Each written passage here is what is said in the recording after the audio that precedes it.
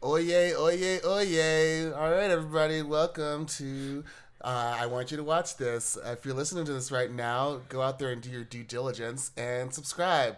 Like us, follow us on all of your podcatcher apps. If you're listening on Podbean, if you're listening on Stitcher, if you're listening on Spotify, iTunes, any of the things, just hit the follow button and subscribe to us. That is how we get people to listen to us. That is how we get more people to listen to us. So if you're listening right now, follow us. If you would like to leave some feedback, please do. If it is on your app, if it is in your web browser, let us know what you think. Give us 5 stars if you can. Please give us 5 stars. We're pretty awesome. And let's get on with the show.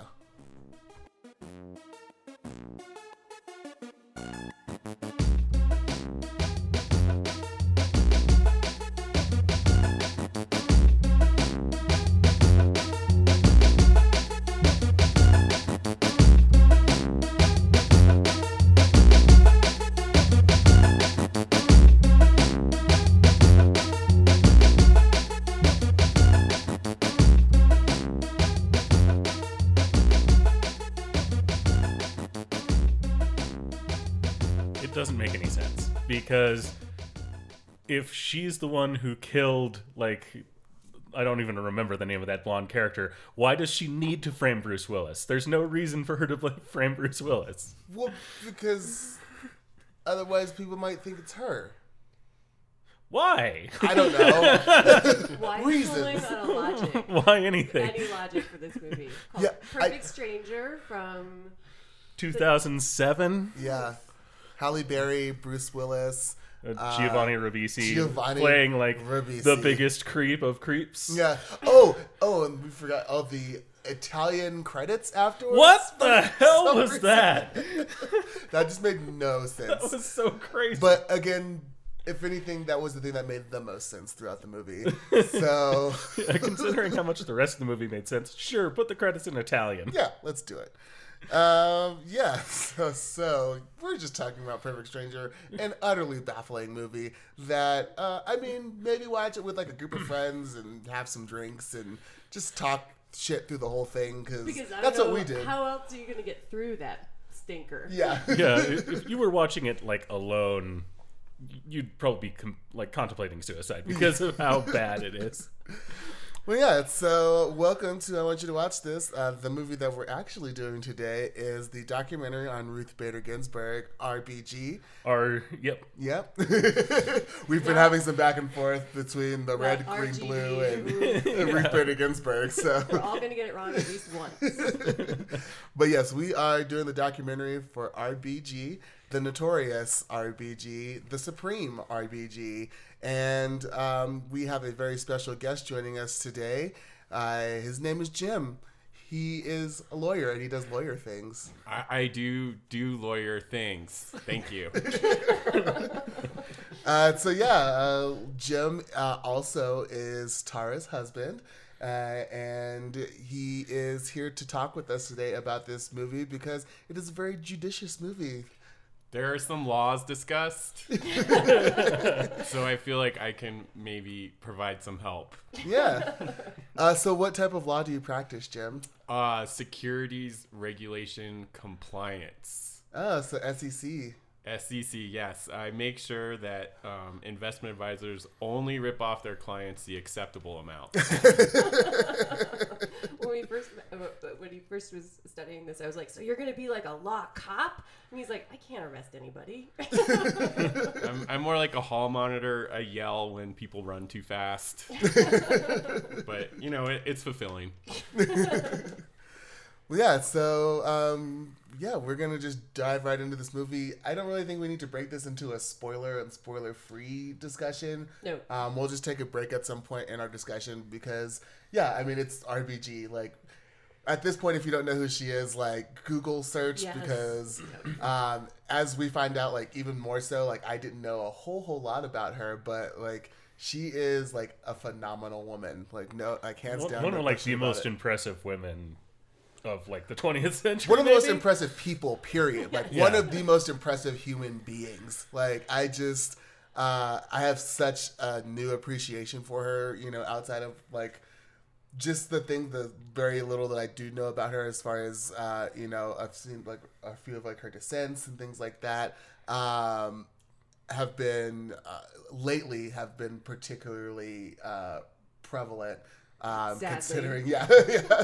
And yeah, it's like one of those things where it's like anytime anything's going on with Ruth Bader Ginsburg at this point, it's like immediately top trending. It's like, what's going on with RBG? We all need to know. We need to make sure she's okay. It also is a nice because this is the documentary version, not to be confused with On the Basis of Sex. Yeah, the biopic version that is in theaters now. Yeah. Yep. And I do have a bone to pick with that fine film, which I have not yet seen. But the trailer, as Tara knows, I have a little hissy fit whenever I see it because they've edited it so that the kicker is the character Ruth Bader Ginsburg says, well, freedom does not appear in the Constitution. And yes, it does. So I would just put my lawyer hat off for a second and try to go with it. I'm sure it's a fine film. I have not yet seen it. No, he goes ballistic every time. But yeah, through this movie, we get a pretty in-depth glance into Ruth Bader Ginsburg's life.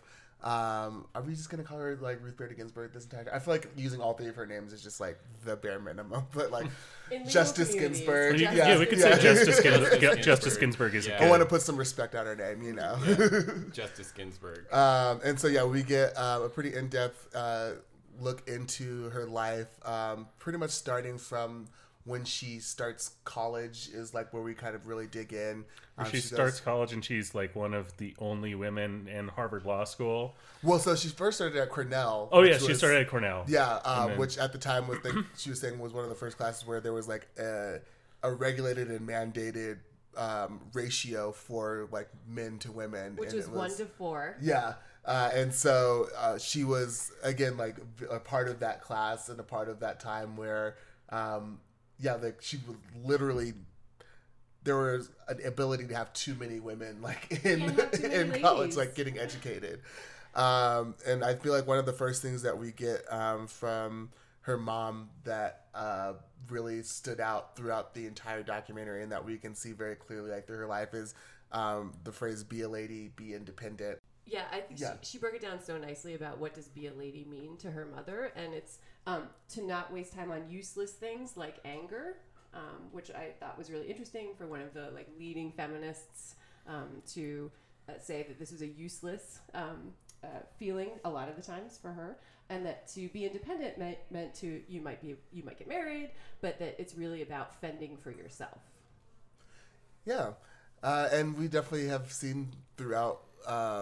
Like her demeanor is it's very clear that she embodies that. She is very clearly measured in everything that she says. Her words are always extremely well thought out. The one moment that they bring up where she, says something negative about Donald Trump, and that was like 2016 before he was actually elected, was like one of the only times that it's been like, oh, Ruth, I can't believe you would say that. And it was like, actually, it was pretty still still measured. A very tame thing. Yeah, it was still a very well thought out statement. It was something that was 100% accurate. Like, it's not like she was But it was wrong, just because it was a breaking of protocol. That, exactly. Like, a justice is not supposed to be commenting on the like eligibility of a candidate for. Right. I also thought it was very telling that Orrin Hatch sat down to be a talking head in this documentary, given that Orrin Hatch is shall we say on the other side of the spectrum than the movement that Ruth Bader Ginsburg is coming from. So the idea that even he would say she apologized for it, Supreme Court justices are human, and she made a mistake, so move on. That's kind of also telling. That stood out to me because I don't think there are probably many other people from the right who would say that about Ruth Bader Ginsburg at this point. Yeah, and I feel like even that is something. There's a level of like I feel like insidious nature to like even the words that he chose for that, because again it was like it's okay because she apologized. Like it was, and I understand his point of view because that's his side, and of course he's gonna have nothing really nice to say. And so I feel like that was the nicest thing he could have possibly said without like actually saying anything like that nice about her. Oh, absolutely. I mean, I was just shocked that he sat down for this documentary, let alone didn't, go on a tirade. So, grading on a curve there. Well, I mean, she is like, we do see that she's, while she is a very progressive justice and she is, definitely on the left, she still can work with people on the right. I mean, she was very good friends with Justice Scalia. Yes, we kept asking ourselves, we're like, is the photo of the elephant, them riding the elephant, going to be in the documentary? Because that image went viral, and it's an interesting one. But I want to go back to Orrin Hatch for a second, because I think it was Orrin Hatch during her confirmation. They showed the clip of during the confirmation where he said, look, we don't agree on anything politically, but I want you to be on the Supreme Court, right? That he was, but he had to, it wasn't it Orrin Hatch? It was Orrin Hatch, yeah. But again, that he has to frame it as, well, I don't agree with you, but I'll be the bigger person and say that you deserve it. That whole scene was very interesting, and to kind of be the non-lay person watching it. 1993 confirmation hearing for Ruth Bader Ginsburg set the tone for the modern kind of default for justices being saying, I'm not going to speculate on how I would rule. And that's coming from the history of Ruth Bader Ginsburg explicitly talking about abortion during that confirmation hearing. So it's been a litmus test since then to try to suss out whether or not someone is pro or anti-abortion. And you can tie it directly back to that moment. And again, it's not explicitly referenced in the film, but it's kind of interesting to know that and see it prominently. Did they ask Sandra Day O'Connor about her views on abortion? They didn't. Sandra Day O'Connor was actually Ruth Bader Ginsburg, Justice Ginsburg. So that's another interesting element of the film that, Ruth Bader Ginsburg is great. And, Sandra Day O'Connor was already on the Supreme Court. Moving on.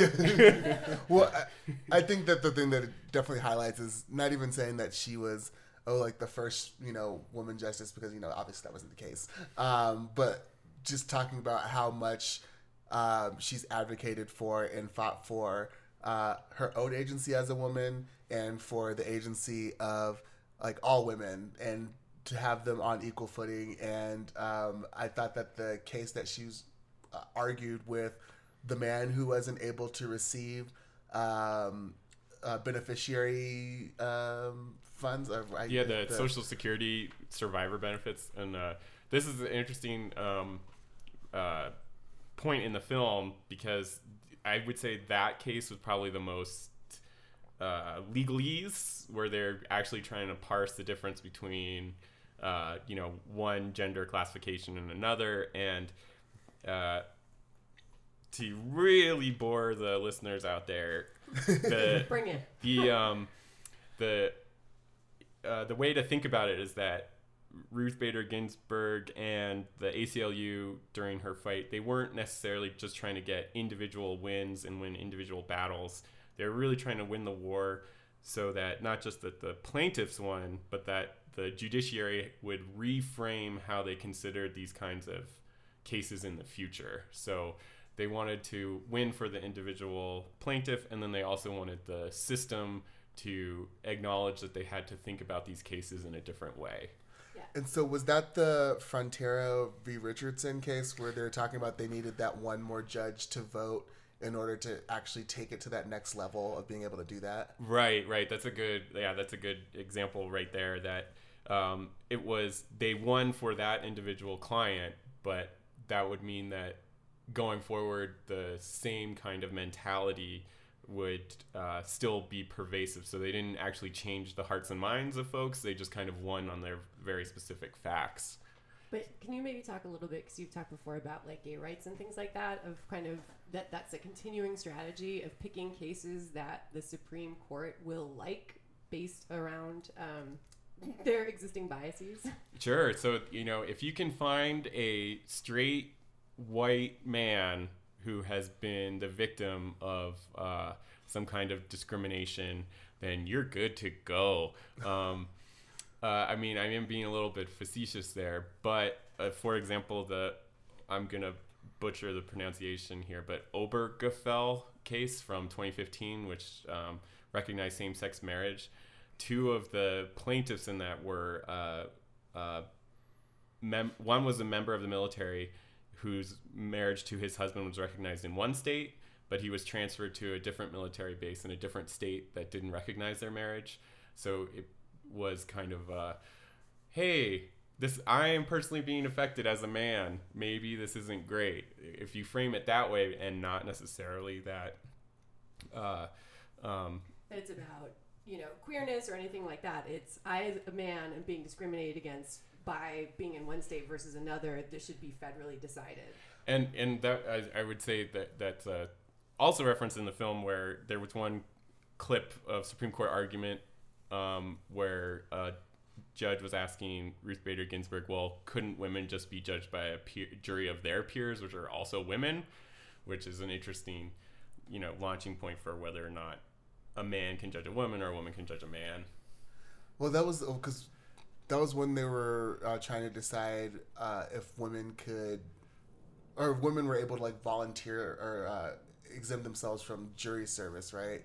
And so, yeah, I forget who was saying it, but yeah, they were pretty much like, well, like if your whole thing is like all people are equal, then like why can't like a man just like judge a woman on trial? Like why does it matter if there's like women? And she's like no, I'm not saying that men and women are the same. I'm saying that they're different and they still deserve equal rights and equal protection under the law. Like that doesn't mean that they're exactly the same. That means that regardless of their differences, they still are deserving of equal representation and equal rights. And yeah, that was a great moment. I really was like, I almost like clapped, like I was like I was like sick clap. And just like in my like blanket wrapped up on the couch, but it was just like yes. Yeah, and there's a really interesting blip in the 20th century where you went from a standard of judging someone's actions. The phrase used to be, "What would a reasonable man do?" And that has since been replaced with "What would a reasonable person do?" And for a moment, like I said, there was a blip about whether or not you should have the phrase "reasonable woman" if it had to do with a woman, and it didn't actually go that way. But it's an interesting moment in legal history, and but it's kind of more of a thought experiment that's more than anything else.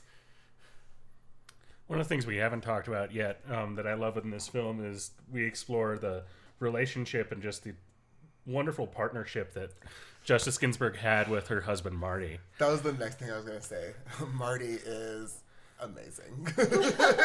and how the film, and mostly he doesn't treat it as remarkable or strange that, he sets his career aside to, emphasize hers. It's just a thing of this is what we're doing it because this her career is more important right now, and I just love that aspect. I love that partnership.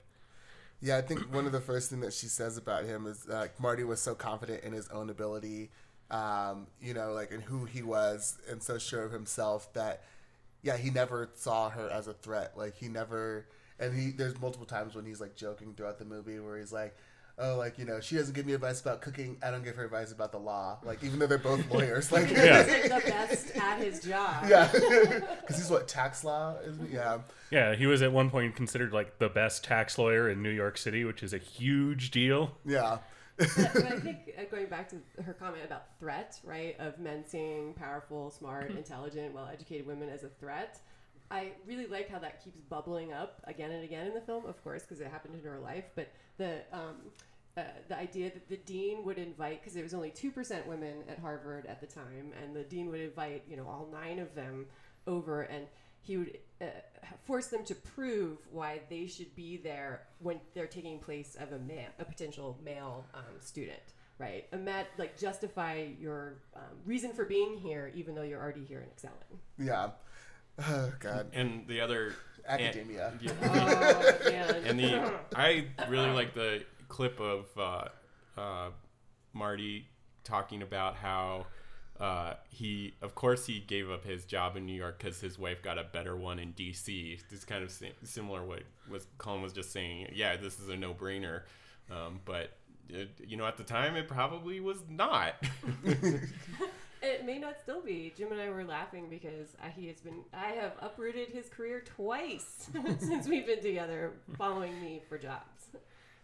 Marty just seems like one of the most like truly genuine, amazing people, and like the perfect match for Justice Ginsburg. It's just like they talk about like their dynamic, how he was like very much like the outspoken, the life like, of the more party, jovial, and she was just kind of like reserved. But then also you could see when they're like together in the like the clips that they had of them together that he also like brought some of that out in her. Like he also like brought out like a little bit of that like that spark and like that joy and like you can see her cracking up in their interviews together. Yeah, I actually like that as part of the film itself and not just the content because I'm sure there are attorneys like me out there that could just listen to Justice Ginsburg talk in monotone about her greatest achievements, but it was nice to have her laughing or reflecting on genuine moments, and I thought that was a enjoyable filmmaking technique to kind of scale her and frame her life talking about her husband. Yeah, and in that same light, I really enjoyed the clips of them showing her the SNL parodies of her because she was like, "What is this? I haven't watched it in forever. I don't have time to watch Saturday Night Live." But just seeing the joy on her face and like her laughter at Kate McKinnon's portrayal of her was really, really sweet. Yeah, well, on that note, I think we're going to take a little break, and then we'll be back with some more RBG.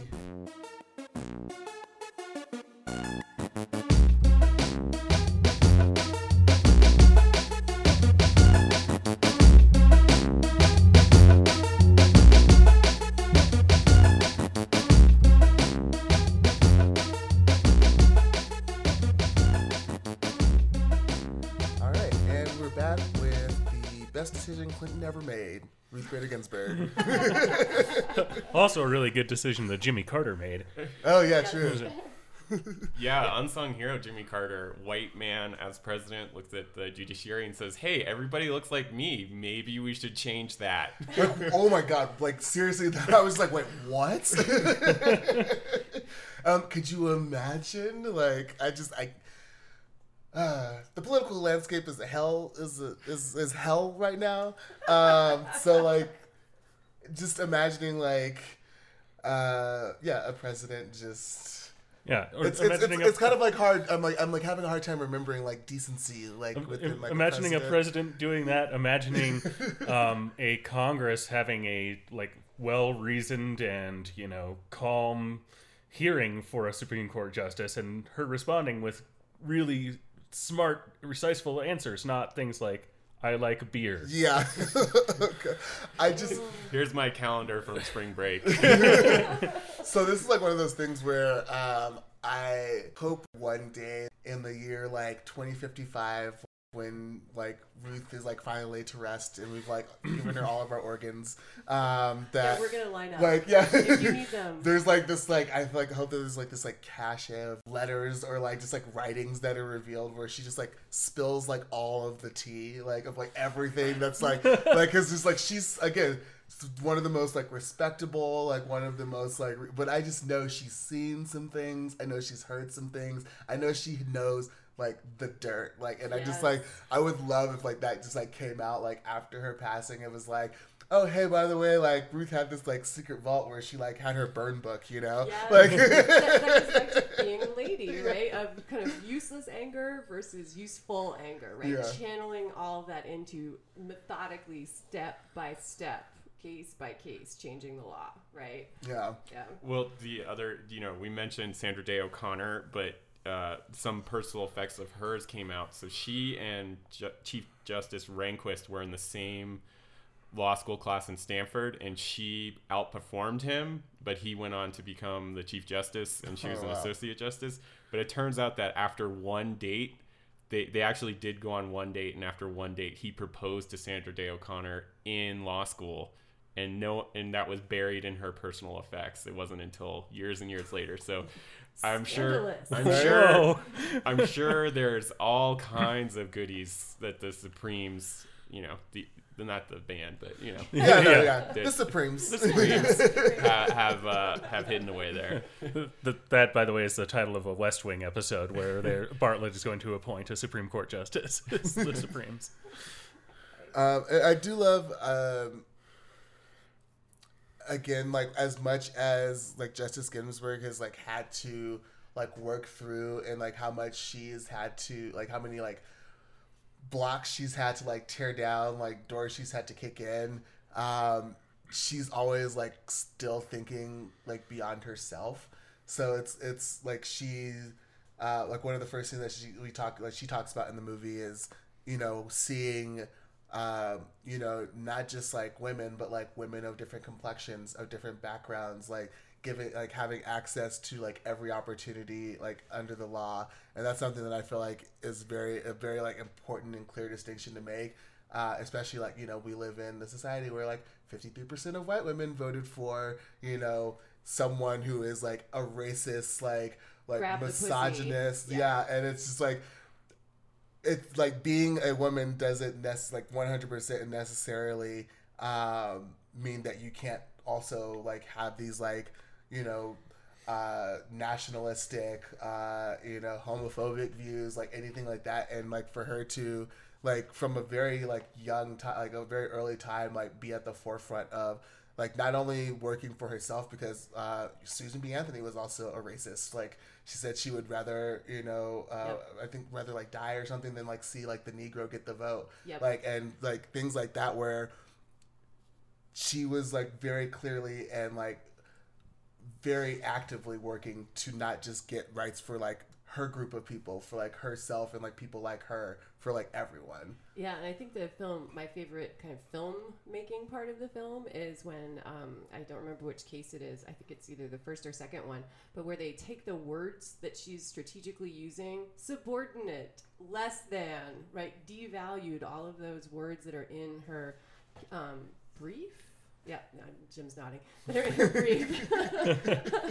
And the film superimposes those words over images, on the historical bench. Images of, African American women, lots of people of color, women working in factories, and kind of really kind of brings up the again what you're saying, Craig, like visually describes that idea.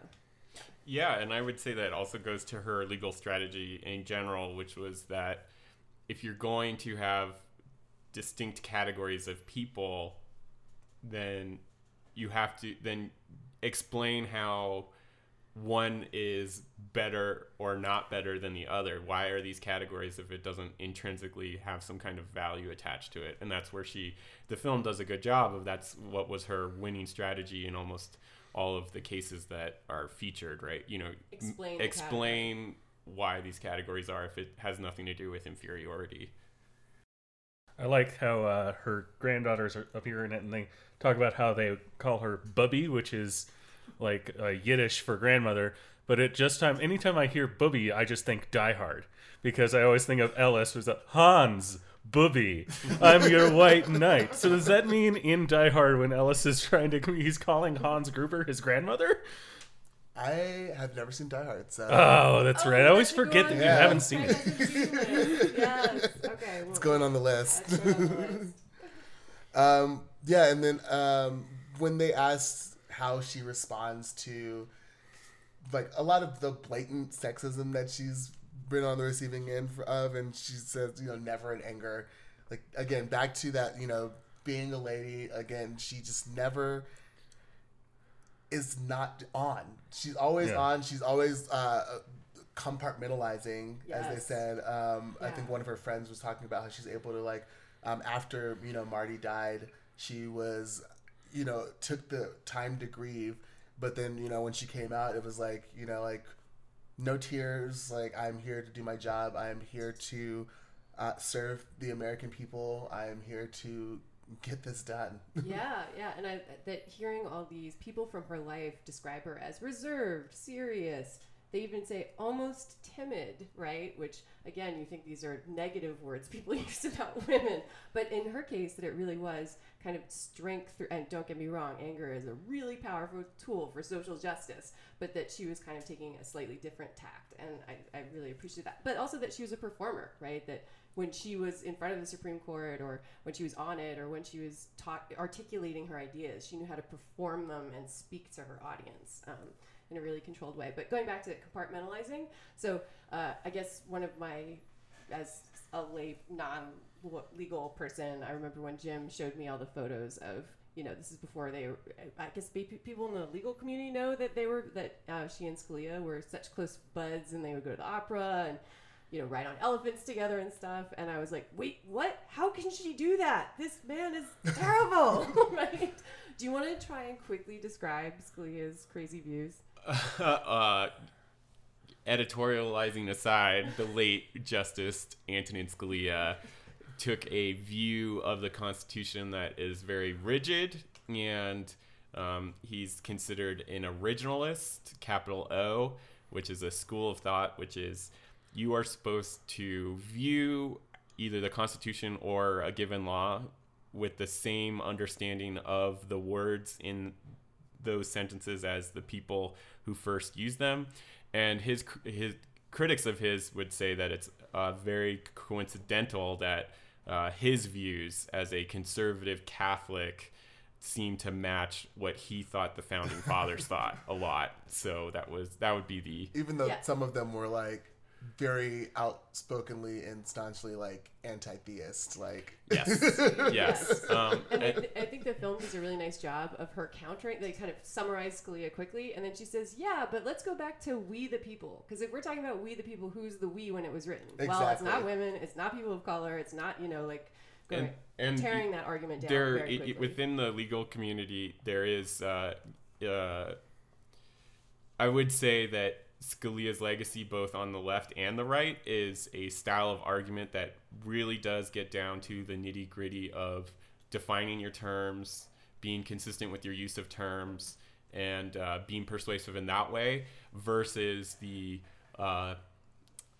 different tactic of either appealing to someone's sense of justice or sense of reasonableness or what feels right, and being more particular and specific and very tactical with your language. I would say that regardless of your views on Scalia, that would be his legacy. But compared to Ruth Bader Ginsburg, Antonin Scalia was very much a conservative justice, to say the least. Yeah.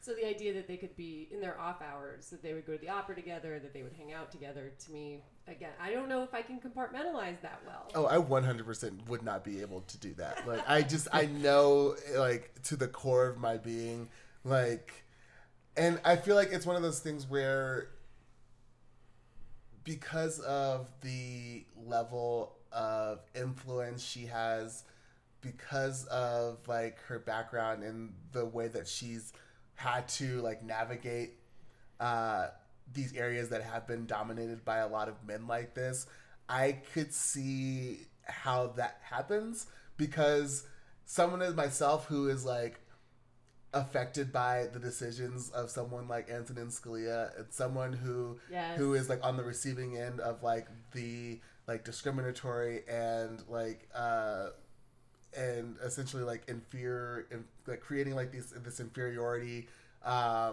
through the mindset of him and people like him. That is not someone that I could ever in my life have any sort of like association with. But I also don't have like the level of like influence and power of someone as Ruth Bader Ginsburg, who is on the Supreme Court, who is like actually able to like counter and like be like have a voice, a foil really and a reflection, voice, and push back like at a one-on-one level against the things that he says and does. And so I could see how she's able to again find that level of like compartmentalizing with a job that they do, where she actually gets to do that, where she gets to or got to be that person who was like pushing back against his ideology and his rhetoric, and then also still like so, yeah, you're totally right. also still at the end of the day be like, okay, well, we're off the job right now. I know you have these views, but like, let's just focus on this other thing that, because again, there's not a lot of people that are at her level either. Like, just period. There's not a lot of people that are at that level. Even in the film, her like friend and her like coworker says, "I wouldn't have been able to do it." Yeah.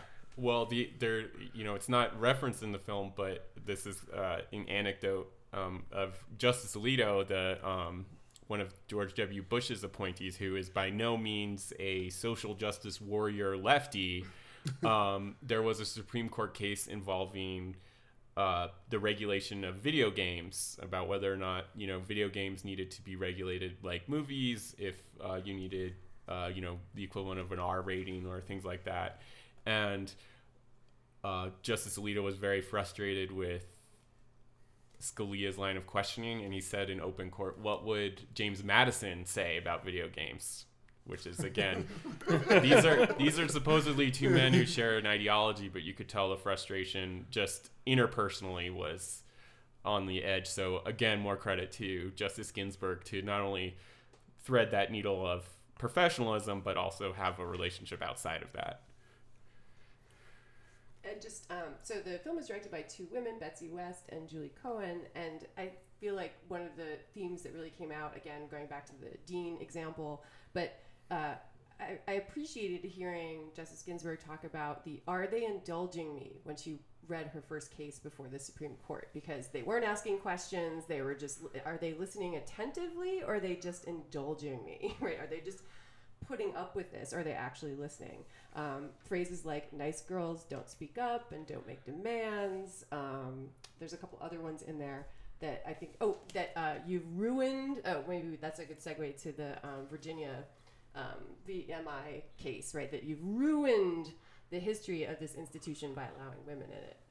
Oh yeah, that was a interesting. Like, first of all, like that place seems scary as hell. They were like doing when they were doing like all of like the B-roll for the Virginia Military Institute.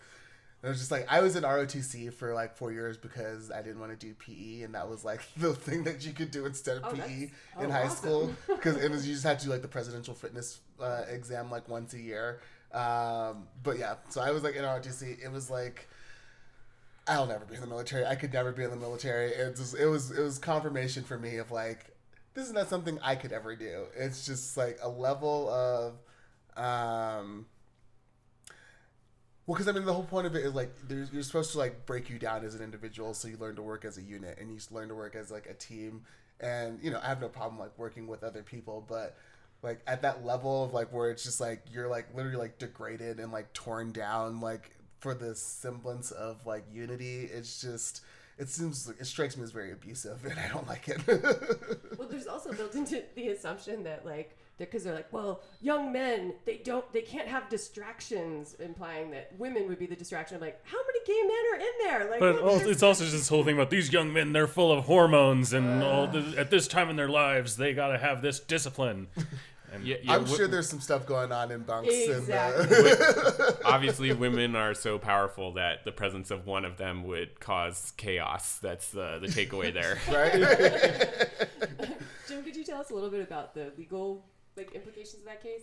Sure. So for those of you who have seen the film, I think the film does a really good job of explaining that particular case. But the state of the law now, compared to the state of the law, say in the 70s, was as in the 70s, you could have this, discriminatory kind of regime as long as it was kind of rational. And rational was being very generous in that you could point to some reason. Like, for example, the film points out that women in many states couldn't open bank accounts without their husband's permission. And if the state could say, well, we're doing this because we think that it's a family unit, and that's why. As long as there is some reason that isn't just, they felt like straight up discrimination. Yeah, as long as they could point to something, that was fine. But now the world that we live in, there are kind of three standards about whether or not something, how you view something, how judges view something. There is still that rational basis test out there for things that don't pick on an individual. So, for example, don't run a red light because we don't want traffic accidents. Is that a rational policy decision? Yes. The other side of it is if you have a policy discriminating on the basis of race, then the analysis shifts where the government really has to prove that there is a compelling reason for that.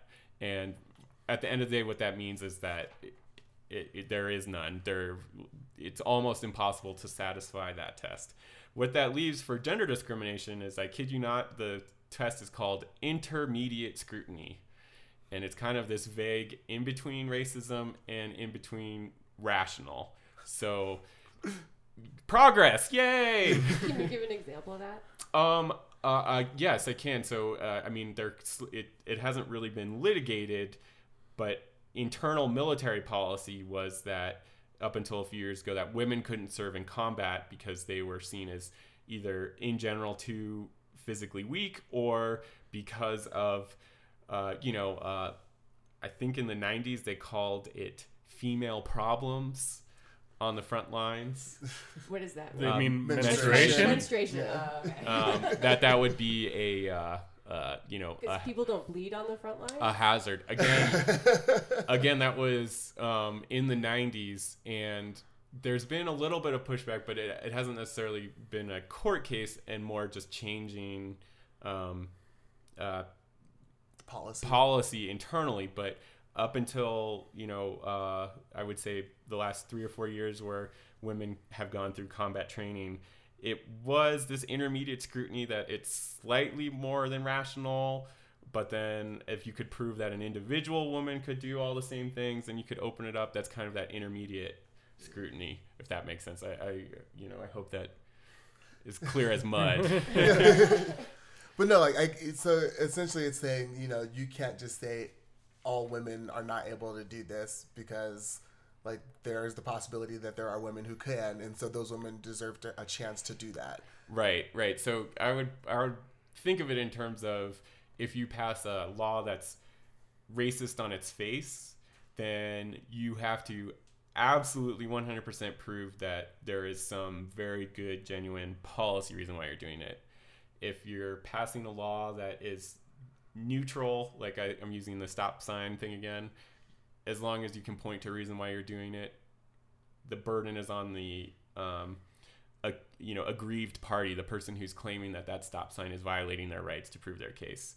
That sort of middle band in between, that gray area, the intermediate scrutiny, is where sexism cases now lie. So think of, for example, if a woman couldn't satisfy the physical fitness, exam, well, is that a good enough reason why she can't be in the military? Maybe. Versus military, you have to prove why this physical fitness exam is required, if that makes sense. Okay, yeah.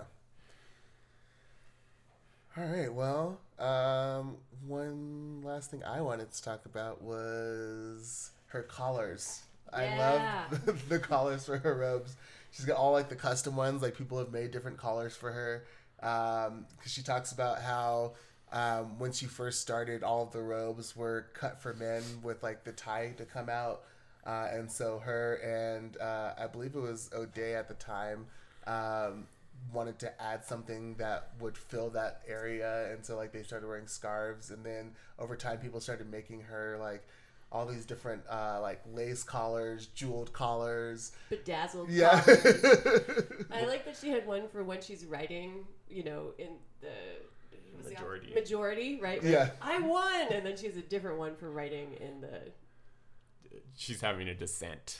Yeah, and actually, from a filmmaking perspective, I really liked how they made that transition, because the last collar she shows is the one. This is the one for when I'm writing a dissent, and then they go into talking about her being the great dissenter and how, as the court shifted more to the right, she started writing more and more dissents. Yeah, it was a really nice transition that way. Yeah, setting up and this is the new part of her. The most recent part of her life is.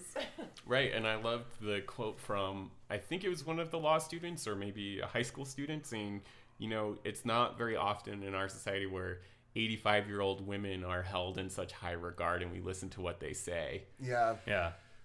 And then they cut to a shot of like thousands and thousands and thousands of people all like hanging on her every word. But I think that's a good point, though, that she is physically redefining what it looks like to be a justice, you know. So that's also a nice filmmaking segue.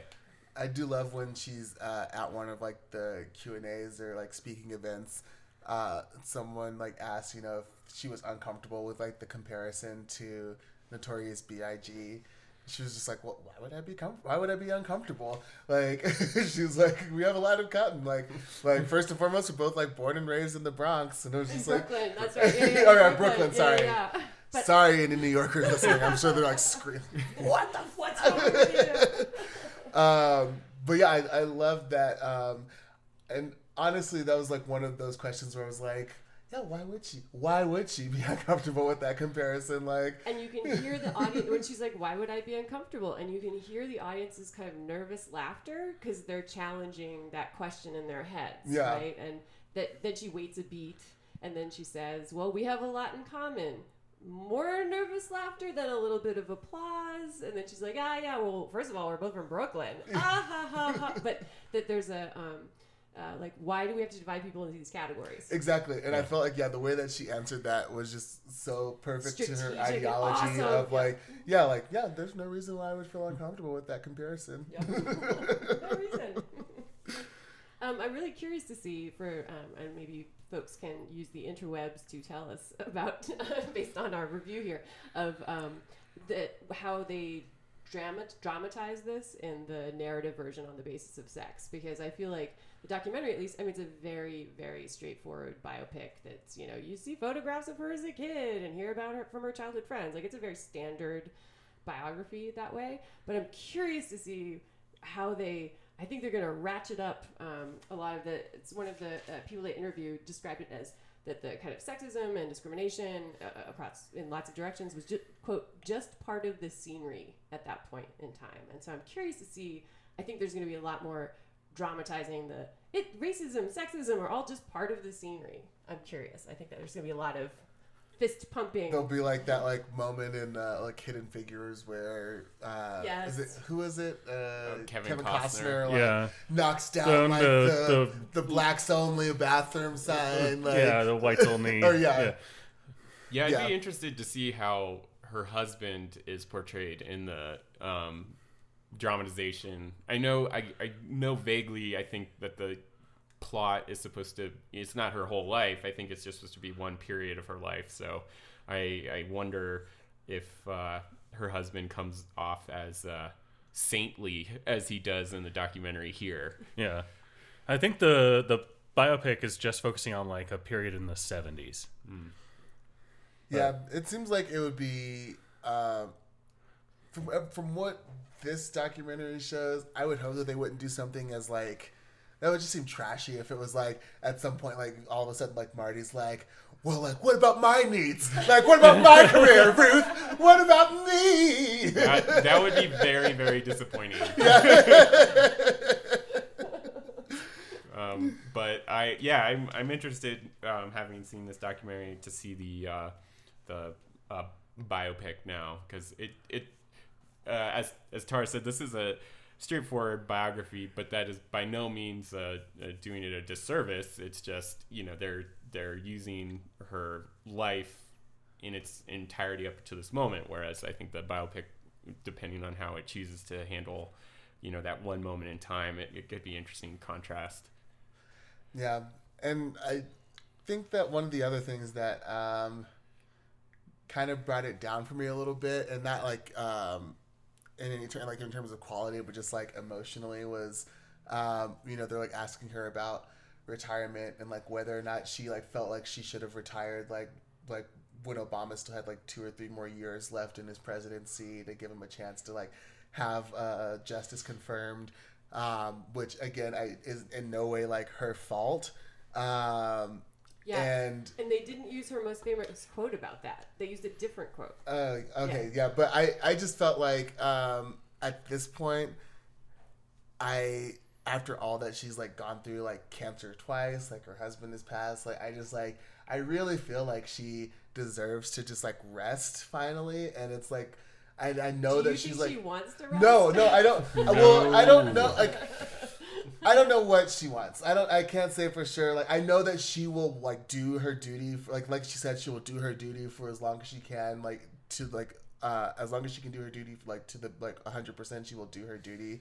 And I know that like she doesn't and like regret that, but I just like at the same time like personally just like seeing her like after like hearing like knowing all of this that she's gone through, I feel like she is pushing because she feels like she has to, and like I don't know if she like I don't think she even thinks it's an option at this point to retire. So like it's one of those things where I feel like I wish she even like had that option, like if she should want it, because like the way things are right now, like it was, I wish that she had a little bit more. I wish that she felt like she had a little bit more choice in that, because I don't really know if she feels like she has a choice of retiring right now. I feel like she's like, yeah, she loves her work, she loves doing what she does, but I don't know. I feel like at this point, if I was like almost 90 years old, I'd probably like want to just like rest. You're but drinking a Mai Tai on a beach. I mean, and maybe, again, like, Let's there are do people that. who just like thrive on like working, and there are people who love doing that. So I don't know. I thought that was kind of a downer too, because this movie is celebrating her agency, and then one of the last questions she's asked on film is, why don't you give up your career so another man in power can replace you? That was kind of a downer moment. And one of her answers to that was, no male justice has ever been asked to retire, or something. It was some, or I think, I don't forget what the exact quote is, but I think it was something like, would you ask, I forget who her colleague was at that point, but would you ask a male justice that question? Because similarly, there have been some male justices pushing 90 who were still on the court, a few years ago. So yeah, I think it's mostly just us living in the darkest timeline that it's just sad in general. Excuse me.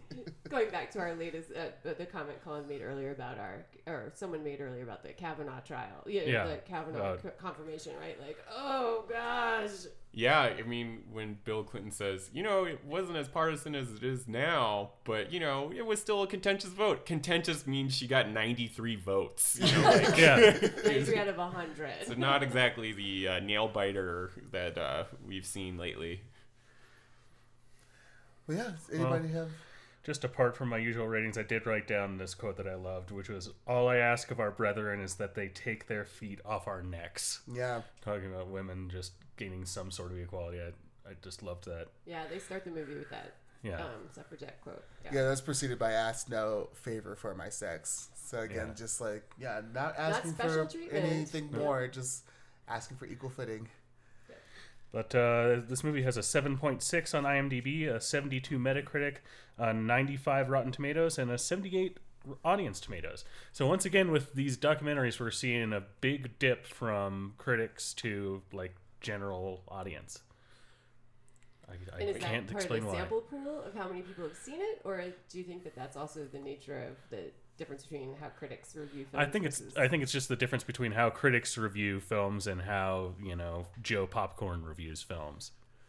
Yeah, I would say, I mean, like I said, I would watch an hour and a half of her explaining her Supreme Court cases in as much detail as she could, but that would probably get a low rating.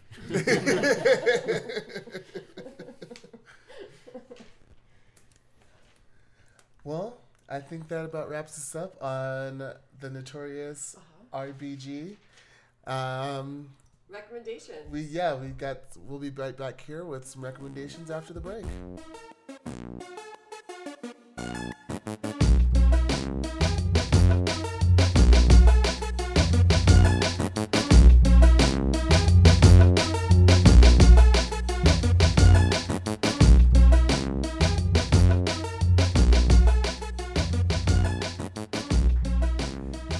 And we're back with recommendations. All right, let's Lovely. let's have our guest kick us off. What do you got for us, Jim?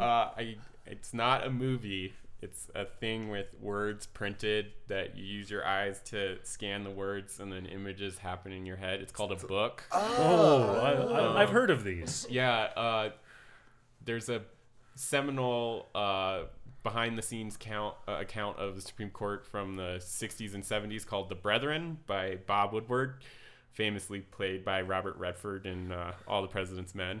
And if you liked this movie about Ruth Bader Ginsburg behind the scenes and kind of seeing her life and that in comparison to her work, this is about the Supreme Court in the years after the Civil Rights Movement and how they dealt with major cases, and it's about the personalities of those justices. So if this was something up your alley, that would be a good recommendation. Awesome. Tara, what do you got for us? I have 3 movies for the if you like this movie, you might like these other movies. So first off, Maya Angelou and Still I Rise, which is a documentary about the poet and activist.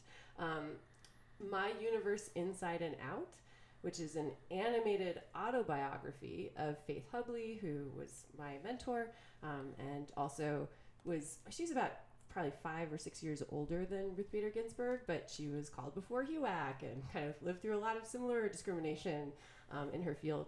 As I think she might be the first woman to win an Academy Award for animation. I would have to double check that, but and then lastly, because this is a really straightforward documentary about someone, I wanted to give an option for a non-straightforward, like really fun experimental hybrid of documentary and fiction called American Splendor. I don't know if y'all have seen that, about Harvey Pekar, the comic artist, kind of about being a working class outsider artist, and Paul Giacometti. No, that's the sculptor. Giamatti. Thank you. Not Giacometti. That's the sculptor. That he stars as Harvey Pekar, and then Harvey Pekar also stars as himself, and they kind of move in and out of semi-narrativizing his life. At one point, he becomes his own cartoon and his own comic. Like, it's a really fun documentary biography. Interesting. Colin? If you're interested in the law, legalese, things like that, there's a podcast called Court Appointed, where there is one guy who's a lawyer and another guy who basically just makes a bunch of dad jokes, but they'll go through the history of how like a certain law came to be the way it is. I haven't actually listened to it, but it is a McElroy Smurl product, so it's going to have that McElroy Smurl quality to it. In terms of recommending something I do have experience with, I will recommend a graphic novel called Saga. It's kind of a sci-fi fantasy epic, just amazing story. So read Saga. All right. I will recommend something that is pretty much completely unrelated to all of this. I believe I've already recommended a couple of books in the Starlight Archives by Brandon Sanderson. I'm currently reading Oathbringer, which is a fantastic book. I highly recommend it if you have already read the first 2 in the series, because you kind of need to have some background. So the continuation of the Stormlight Archives is great. Another one that I've read that was really awesome recently was Binti and Binti Home by Nnedi Okorafor. Very good stories. Those are Afrofuturism. They're sci-fi. It's about like a girl who is a member of this tribe, and she's the first member of her tribe to get accepted into this kind of it's like a Hogwarts but sci-fi, so it's like a international like space academy. So like being part of the 2% of women who are accepted to Harvard. Yeah. So that is also a fantastic read, and those are my recommendations. So thank you so much for listening to this episode. You can find us on all of the podcatcher places that you listen to all of the things. We are I Want You to Watch This. If you're listening this far in and you still don't know that, Wow. But yeah. If you turned on this podcast and skipped to now, we need to discuss how podcasts work. We are also on Twitter at IWITWT. We're on Facebook at facebook.com/groups/IWITWT, where you can join the conversation about all of the movies that we're watching. You can recommend us movies if there's something that you want us to watch. Again, we've had this happen before. We can't always guarantee that we like the movie, but we'll watch it. You know, it happens. Not everybody likes all the same things. So just know that you can suggest things. We may not like it. We may love it. That's all that's on that. And you can find each of us individually, me and Colin at least. I am at Catharticus. I'm at Colin Munch. And Jim does lawyer things. He's fine. Lawyer things. Yeah, he's off doing his lawyer things. Tara's around. She's here. If you've got something to say to her, you can say it to us, and we'll let her know. If you want to tell Tara something, just send it to us. We'll pass it along. Yeah. All right. It'll be like the telephone game. Like it'll keep getting more and more ludicrous by the time. She'll have her lawyer review all correspondence. Is that like foreplay for you guys? Just like legalese. Documents. Let me see those documents.